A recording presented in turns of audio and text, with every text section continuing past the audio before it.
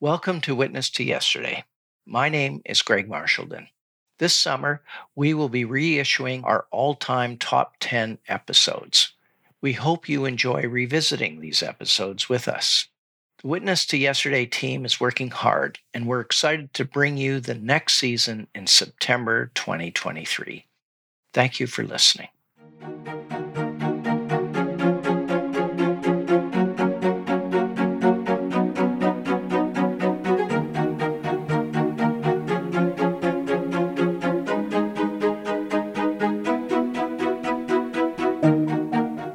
Welcome to Witness to Yesterday, the podcast of the Champlain Society. My name is Patrice Dutil. Of the many dark pages in the book of Canadian history, the use of the War Measures Act is surely one of the most somber. The War Measures Act was a federal law that essentially allowed the government of Canada to do what it wished. It gave it the right to suspend civil rights, to essentially suspend the due process of law, and to suppress dissent.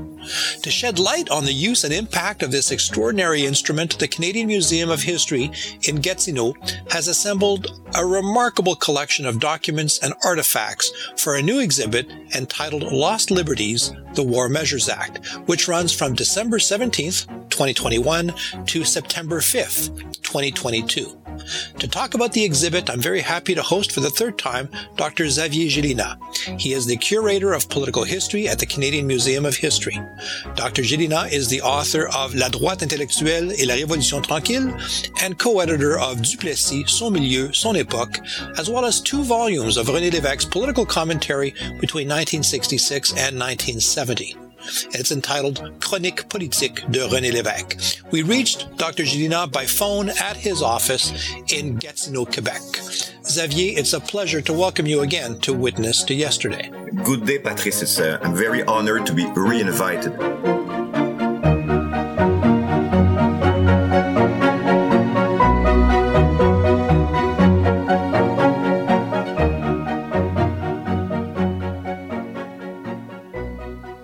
Xavier, you're the witness to yesterday for this episode. What happened on August 22nd, 1914? It's the day where a very momentous act was sanctioned by Parliament. The title of the act is quite innocuous. It says it's officially called an act to confer certain powers upon the governor in council and to amend the Immigration Act. So on the surface, there isn't much to it, but it is the quite famous War Measures Act, adopted in August 1914 and on our legal books up to 1988. Now, why was this law drafted, and what powers did it give the government of Canada? Essentially, it was drafted in the extremely early days of the First World War, when conditions were unsettled and, of course, completely unplanned and unprepared. The federal government took its inspiration from the Defense of the Realm Act in the United Kingdom. It needed, or thought it needed, an all-encompassing or omnibus sort of law to prevent for all eventualities and to set aside the normal due process of civil liberties in order to cope with every imminent and unforeseen trouble. So essentially, it's sort of a key that allows the government to do legally whatever it pleases. It is a remarkable act, Xavier. I mean, this is the Borden government. The Attorney General, of course, the Minister of Justice was Arthur Meehan, a man who will continue to shape Canadian history for 25 years after that. The war had barely started. Canada was at war, but it wasn't really at war, was it? And yet the government lands like a ton of bricks on our liberties.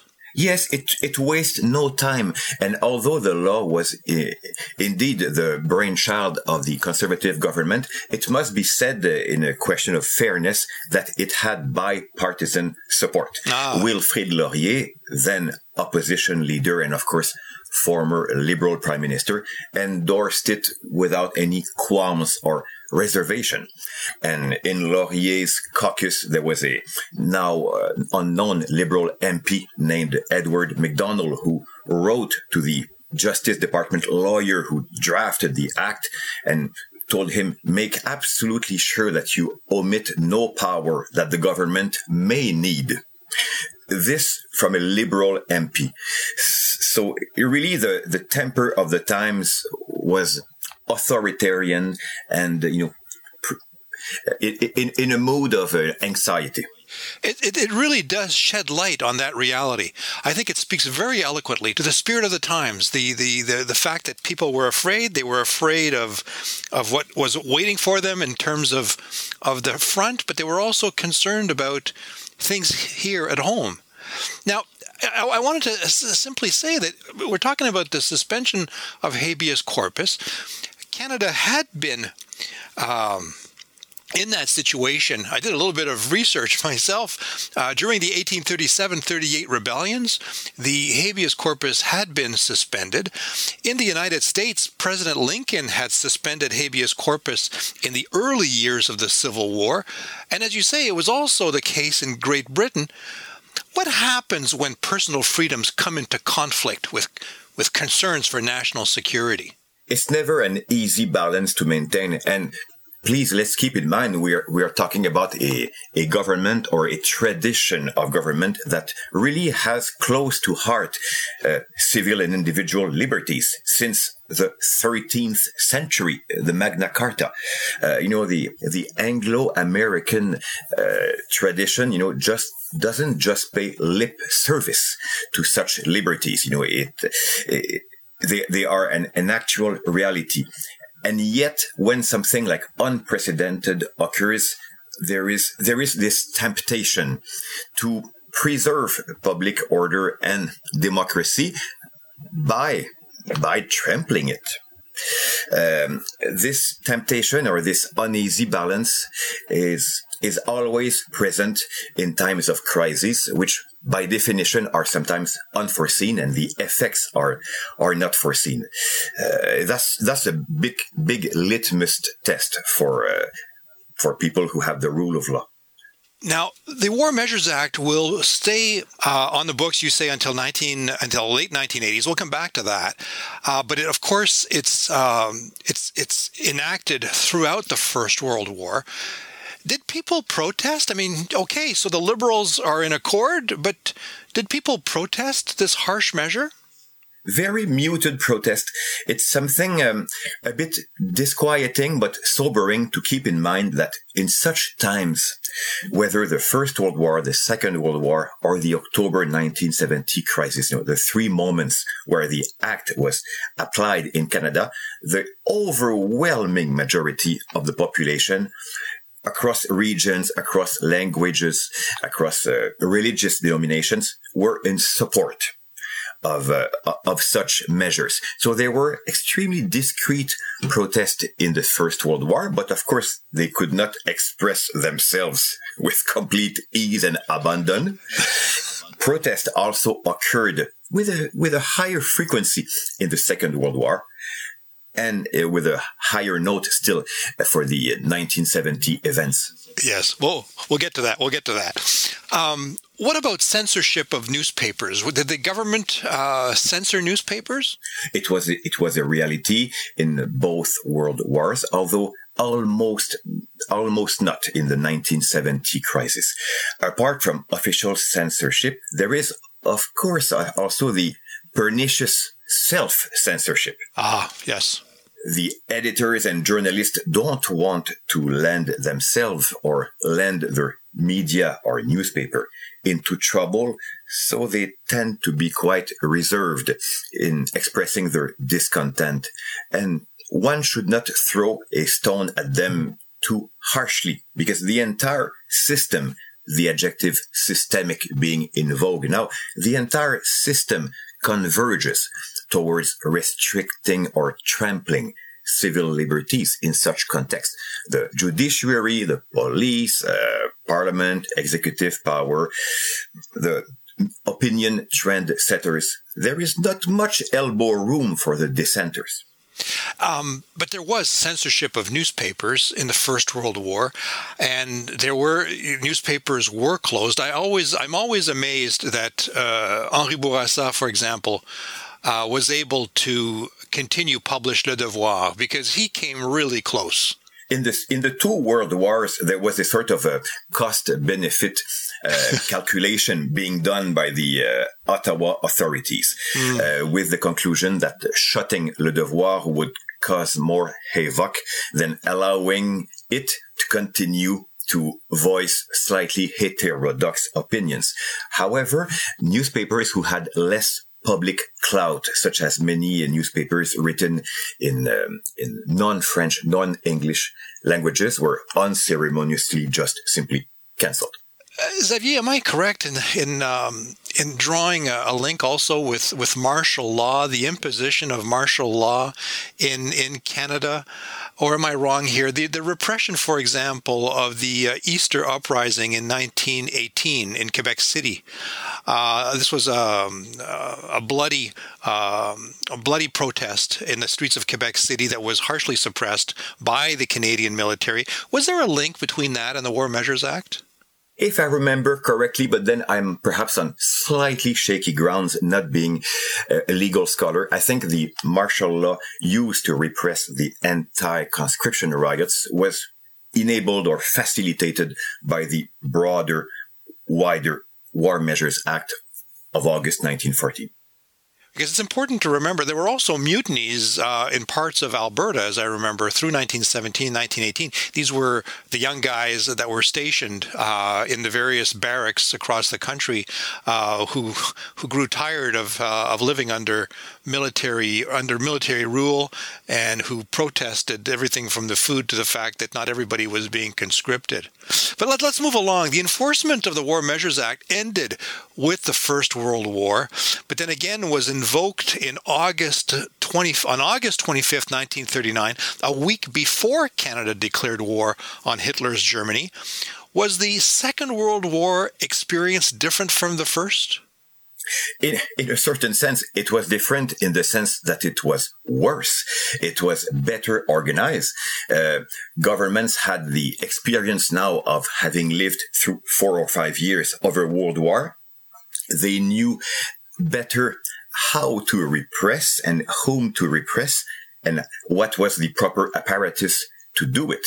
If we turn back the clock, throughout the First World War, there were massive internments of Canadian residents of Eastern European ancestry due to the fact that they originally came from countries who happened to be at war with Canada in the First World War.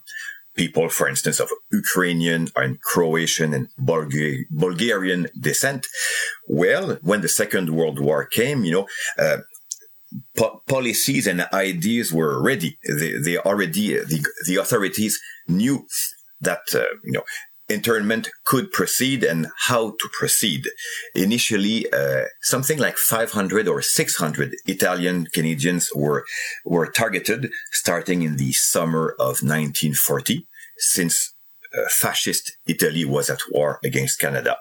So a list was drawn of possibly conditionally people of Italian descent who might have friendly acquaintances with the Italian regime. A list established on quite shaky grounds, because essentially, if you were a member of the Italian Canadian community, let's say in Toronto or Montreal, and if you had to have any official relationship or dealings with Italian authorities or Italian agencies of any sort, you sort of, were in interaction with fascism, so to speak, which did not make yourself, a loud, proponent of fascism, let alone an enemy of your country of residence. Mm-hmm. Now, this is 1940. You're saying with the Italians. Of course, this has been a subject of some controversy. The historians have looked at the list of the Italian Canadians who were arrested and incarcerated, and there is room, Xavier, to justify some of those jailings. Is there not? Reasonable discussions can occur. There are certainly certain were espousers of fascism. Now, let's not forget that up until 1940, fascism, along with communism and other isms, belonged to the spectrum of Canadian public or political opinion, was not in itself, reprehensible. Morally, perhaps, but certainly not legally. And there is also a big bridge to walk between having fascist opinions and actively aiding the hostile Italian war effort. Yes, of course. Now, there's another big protester at the time, though, and that's Camillien Houde, the mayor of Montreal. Oh yes, the spectacular mayor, spectacular in every way. What happened to Camillien Houde? Houde, Camillien Houde. What happened to him? A legendary mayor since the late 1920s, populist, close to the common folk, provincially conservative, but not particularly ideologically minded. He made a speech in the summer of 1940, warning his compatriots not to submit to what was called then national registration. He told them that registration was but the prelude to conscription. And conscription for the vast majority of French Canadians in the 1940s was the absolute no-no. For many reasons that are quite well known, the fact that there was no affinity between most French Canadians and Great Britain, little affinity with France as a lay secular republic, for all of these reasons. But he refused to retract. And he said defiantly that he knew perfectly well what the consequences of his, prise de parole could be. And well, sure enough, he was incarcerated in Petawawa and then near Fredericton for the whole of 4 years since he refused to apologize. It is totally remarkable. This is the mayor of Montreal, the duly elected mayor of Montreal. Yeah, completely. He's not a firebrand agitator. Actual political prisoners were, interned. Adrien Arcan, our fascist leader, or communist persons in the first year or so of the war, because of the fact that the Soviet Union and Germany had made an unholy pact. But, Camillien Houde, the mayor of Montreal, for all his bombast and excess, was a public respected figure who had hosted King George VI and Queen Elizabeth barely in the spring or summer of 1939. And this gave, you can imagine, an extremely powerful lesson. If the government can take Camillien, they can certainly take the various rank and file individuals who might be inclined to voice their protest too loudly. That's cynically, that's the very efficient way of proceeding. Strike hard, strike early, and strike high, and the rest will keep in place. I get the impression that it worked. Again, the government did exercise censorship. And of course, we know a lot of the War Measures Act. I think for a lot of Canadians, the War Measures Act is also the justification for the internment of Japanese Canadians. Yes, that's another particularly dark page, because after the Pearl Harbor attack of the very late 1941, the presence of Japanese Canadians was viewed with increased hostility, especially by ordinary British Columbians. There was also the fact that the presence of the Japanese persons in Canada had never been completely, fully embraced as normal and desirable. In the best of cases, reality compels us to say that Canadians of Asian origin were tolerated, but not fully embraced as part of the national community. Suspicion, ethnic prejudices, and unfortunately a list of factors. So the vast majority of the Japanese Canadian population then lived on the western strip of coast of British Columbia, from Victoria to Prince Rupert and the like, and they were forcibly relocated something like 300 miles away from the coast in the far interior of BC or Alberta.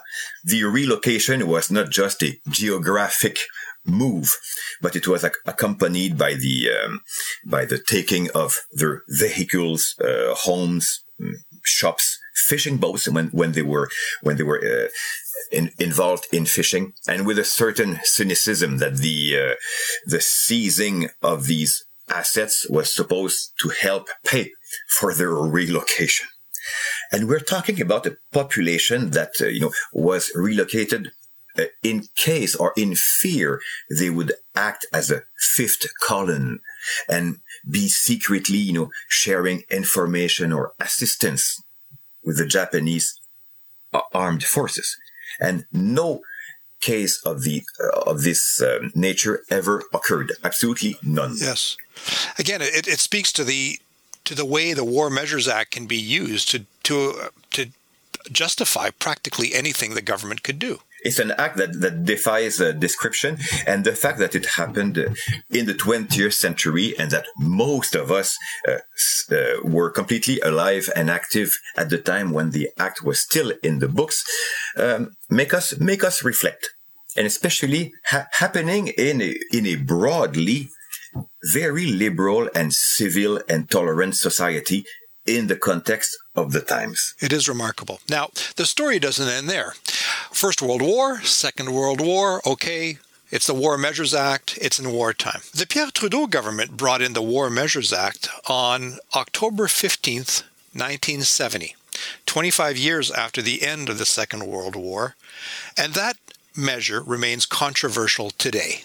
Why, Xavier, did the Trudeau government bring in the War Measures Act, the heaviest weapon it has in its legislative artillery?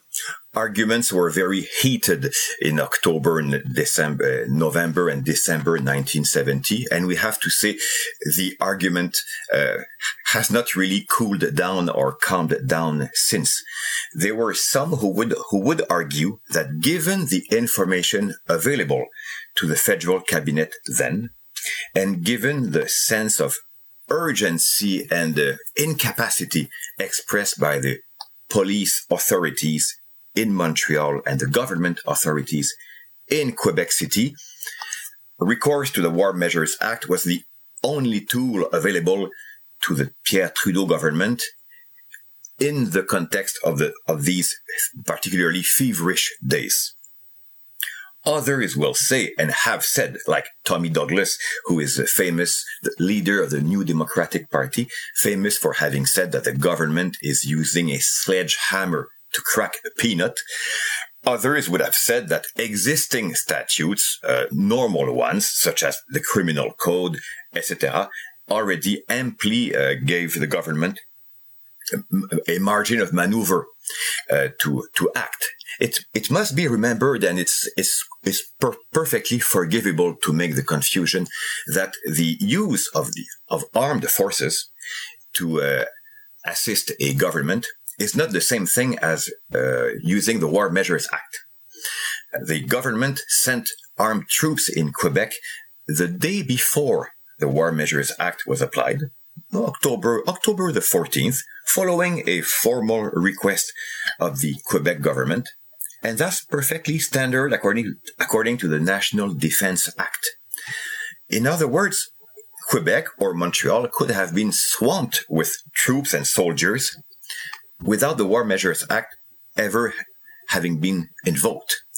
But the War Measures Act was invoked to assist police forces who were overwhelmed. Now, why were they overwhelmed? Why hadn't they see the situation coming and growing after 7 years of bombing and Front de Libération du Québec activities? That's another question. People were jailed, Xavier. Yeah, close to 500 persons, sometimes for a few hours, sometimes for many months. Sometimes they were jailed, free, and rejailed just in case. Sometimes you could not really reach the real person, so you took his or her children, as was the case of singer Pauline Julien. The usual suspects, so to speak, in quotation marks, were jailed. Typically, they tended to be relatively younger, French-speaking, of a left-wing persuasion, progressive-minded, in favor of Quebec independence, but never in favor of the actual violent means, put into place by the Front de Libération du Québec. The rationale behind all these massive arrests of 500 people was to put them all in a safe place so that they could perhaps share some information. But extremely little valuable information was gleaned from these 500 persons who had not taken part in the kidnappings or other misdeeds, which, however, should not be banalized. Xavier, you said at the beginning, during the First World War and the Second World War, there were hardly any protests, in part because people were intimidated, but also because the population seemed to be in agreement with the government. It seems as though it was the same case in 1970. Very largely speaking, and as it happens, we tend to keep in mind a sort of the protesters that manifested themselves in 1970 and afterwards are quite known to us. Tommy Douglas, as mentioned. Also Robert Stanfield, who was like a dilly-dallying with the issue, and many progressive intellectuals from English and French Canada alike from 1970 to the present. But in the reality of things, many scientific, reliable opinion polls were done throughout the fall and early winter of 1971, showing upwards of 85% of Canadians approving the War Measures Act and its consequences. And that includes Quebecers and Francophones, the elderly, the young bearded pot smokers. When you have 87% of a population expressing support in a scientific Gallup poll, 2 or 3 months after the events, when the worst of the dust has settled, and when the mass imprisonments and 30,000 house seizures have become known and reported, it tells us something about us collectively. There is no pointing of fingers here. In the face of public crisis, public disorder, or war, of course, a sort of democratic, normal, if not desirable reflex is to put the lid on things harshly. It certainly, again, I say it sheds light on our political culture, that there is somewhere in our collective political mind a willingness to support the authoritarian tendencies, that there is an important aspect of authoritarianism in our political culture. Yes, it's present. It's hard to integrate the conception that preserving individual liberties, of course, it means also preserving the individual liberties of people we completely disapprove of, people that we are suspicious of, people that we actively dislike, but that nevertheless, when they sort of comply with the laws, until proven wrong, you have to leave them their basic rights. No, that's difficult. Okay, so Pierre Trudeau, who brings in the War Measures Act in 1970, 11 years later, spearheads the movement to the Charter of Rights and Freedoms, which are fairly incompatible with the War Measures Act, but things are left as such. It's the Mulroney government who changes the War Measures Act in 1988. Well, what exactly did the Mulroney government do? The Mulroney government was certainly conservative in the general sense of the term, but was also quite concerned about individual rights and freedom, not only in Canada, but abroad, as we have seen with the South African and apartheid situation. So his Solicitor General, Perrin Beatty, submitted the Canadian Emergencies Act in 1987-1988 to get rid once and for all of the War Measures Act. It is essentially an act that gives the government very wide-ranging powers, as the title indicates, in case of emergency. But contrary to the previous War Measures Act, it contains very, very strict internal limitations. There is, among other things, a long preamble stating clearly that the act does not give unfettered authority to the authorities, and that it will respect all normally known human rights and the Charter of Rights and Freedom, and so on. As it happens, the act has never been invoked, not even in the very recent COVID crisis. Well, we'll get to that. It's important to underline here that although you and your colleague Mélanie Morin-Pelletier have put together a small book called Lost Liberties, the War Measures Act, this is an exhibit at a museum. What prompted you to conceive of this exhibit? Many events in Canadian history, especially what we would call the dark chapters, are now better known and more talked about than they were, let's say, 30 years ago. There is a general tendency to open the entire history album of Canadian history, including the warts or the unpalatable parts. So in this general trend, the War Measures Act and its impact was a worthy topic of exploration. But adding something more, there has been an increased scholarly and popular interest into many of the individual topics and issues that we address in this exhibition, but we realized that they had never been tied together with this metallic thread that is the War Measures Act. For instance, scholars or citizens who are fascinated by the October 1970 crisis seldom link it to the massive Japanese forced relocation of the Second World War, or Canadians of Ukrainian ancestry who have been, pressing the Canadian population and government since the 1980s to acknowledge publicly the reality of the 8,000 or 9,000 people being interned of Eastern European origin in the First World War, don't always make the connection with the October 1970 case, etc. So we found it was worthy to connect these elements together. The ambition, of course, was to take advantage, so to say, of the 50th anniversary of the October 1970 crisis.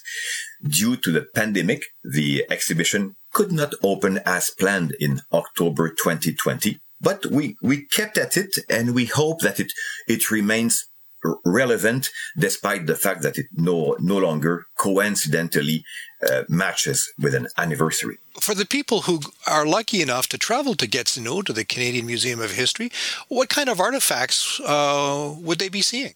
The artifacts that we have chosen are not very numerous due to the very nature of the topic. When you are interned, when you have to forcibly traveled, when you are dispossessed, when you are seized, it is not the time where you can create a work of art at your leisure in your atelier. Nevertheless, we were fortunate to find objects, for instance, craft objects made by Ukrainian Canadian internees in the First World War. They spent 4 or 5 years in camp. They had ample time in their free evening, if they were artistically inclined or able, to do boats in bottles or various carvings and all that. We also show archaeological artifacts. It deserves to be said that the internment camp of Ukrainian and other European persons in the 1914 and 1920 period, the camps were literally, physically bulldozed in the 1920s by the Ottawa government to make sure that no material trace subsisted. But the Canadian First World War Internment Recognition Fund asked an archaeologist in the last years to exhumate one or two of these camps in British Columbia. And sure enough, she came out with many objects of daily life, pieces of clothing or smoking pipes or razor blades and whatnot, just showing that actual normal people tried to live a life there. And we show a few of these, and also drawings from internees of the Second World War, some actual documents we have, like, for instance, a notebook used by the lawyer for the Quebec government during the negotiations with the FLQ, completely full of info and arrows and all that. Things that give a certain 3D reality. And we try to supplement with lots of audio-visual testimonies and images to try to make this historical reality incarnated in actual persons. Well, I can't wait to go see it. Now, let's talk again about the governments that invoked these laws. How are we to think about these governments, Xavier? 50 years in terms of the War Measures Act in 1970, over 100 years when it comes to the First World War. How are we to judge the governments who invoke these laws today? I think we are to judge with modesty and prudence, and not our contemporary arrogance. I think it is legitimate to be outraged today, you and I and our listeners, of what happened. This is revolting. The fact that 8 or 9,000 people of Eastern European origin had to spend 4 or 5 years in camps just due to their national origin. The fact that 20,000 and more Japanese Canadians had to be relocated because of their ancestry, although they often could not speak the Japanese language themselves and had never set foot in Japan, etc., etc. Okay, this is offensive to us, and rightly so. It is right that we ask our questions armed with our contemporary mindset.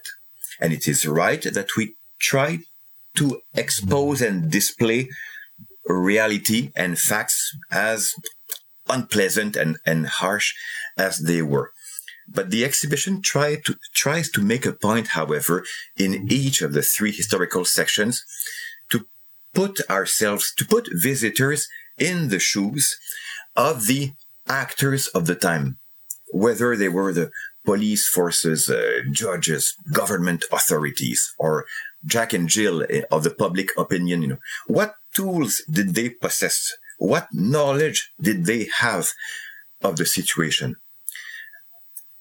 Let's put ourselves in these shoes before preferring too hasty judgments. Visitors, citizens, historians may judge, and that's fair. But as museum curators, we were content in presenting as broad, as accurately as possible the situation, trying to show the complexity. It is not sidestepping from a judgment. It is just to refrain from being too hasty. The job of historians is to explain, and to explain in context without justifying. No, exactly. As the old Romans said, res ipsa loquitur. I think things speak for themselves. But that's exactly the point. We would like to let things speak for themselves. And let's not forget that in 2070, perhaps our successors will judge us today, perhaps in a less rosy way than we like to think of ourselves. Well, okay, so you're bringing up the COVID pandemic again. What is your thinking here? Have we learned anything from our experience with the War Measures Act? You could argue today, we are at war with a virus. We have allowed ourselves to diminish our liberties. How do you link the War Measures Act with the COVID experience? I think the link has to be established. Again, it has to be drawn with prudence. We're not talking about a military crisis or a terrorism crisis, but nevertheless, the parallel or the analogy, as you suggested, just simply has to be drawn. It's unprecedented. It's a crisis. The government is telling us to confine. The government is telling us not to associate with each other, not to associate with our families, to limit our numbers. I mean, this is a massive intrusion in our private lives.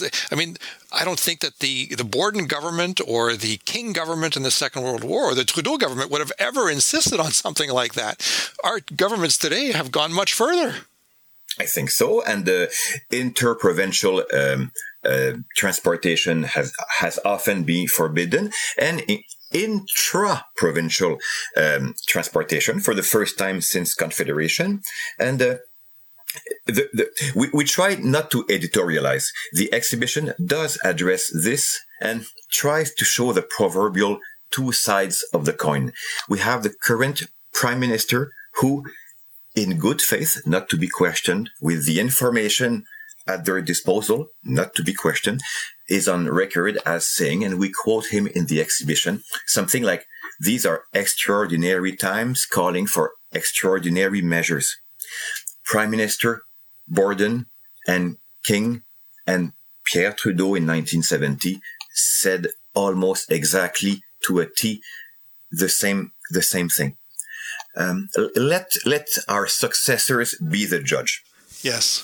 Well, it's a remarkable exhibit, Xavier, and the ability you have to draw parallels between past experiences and what we live with today is admirable, and I thank you very much for sharing your ideas with us. I'm all blushing with your compliments. Thanks for listening, Patrice.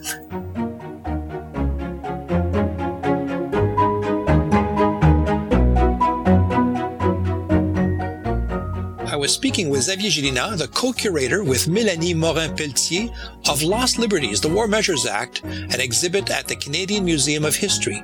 They are both the authors of a book with the same title, Lost Liberties, published by the Canadian Museum of History. Before we go, I want to remind our listeners that this podcast is made possible by the members of the Champlain Society, whose annual membership makes everything we do possible. Thank you. Thanks also to our growing list of sponsors, including the Hudson's Bay Company History Foundation, the L.R. Wilson Institute of History at McMaster University, and a consortium of Canadian scholarly book publishers that includes the University of Toronto Press, the University of British Columbia Press, McGill Queen's University Press, the University of Regina Press, and the University of Ottawa Press.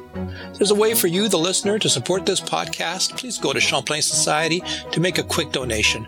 The Champlain Society is a registered charity and will provide you with a tax receipt for any donation over $20. Any support goes a long way, as the Champlain Society receives no government support for its operations, which always surprises people. And don't forget to support this podcast by telling all your friends in whatever way you prefer. My name is Patrice Dutil. This interview was recorded as the Omicron virus is ruining our lives on December 21st, 2021 by our producer, Jessica Schmidt.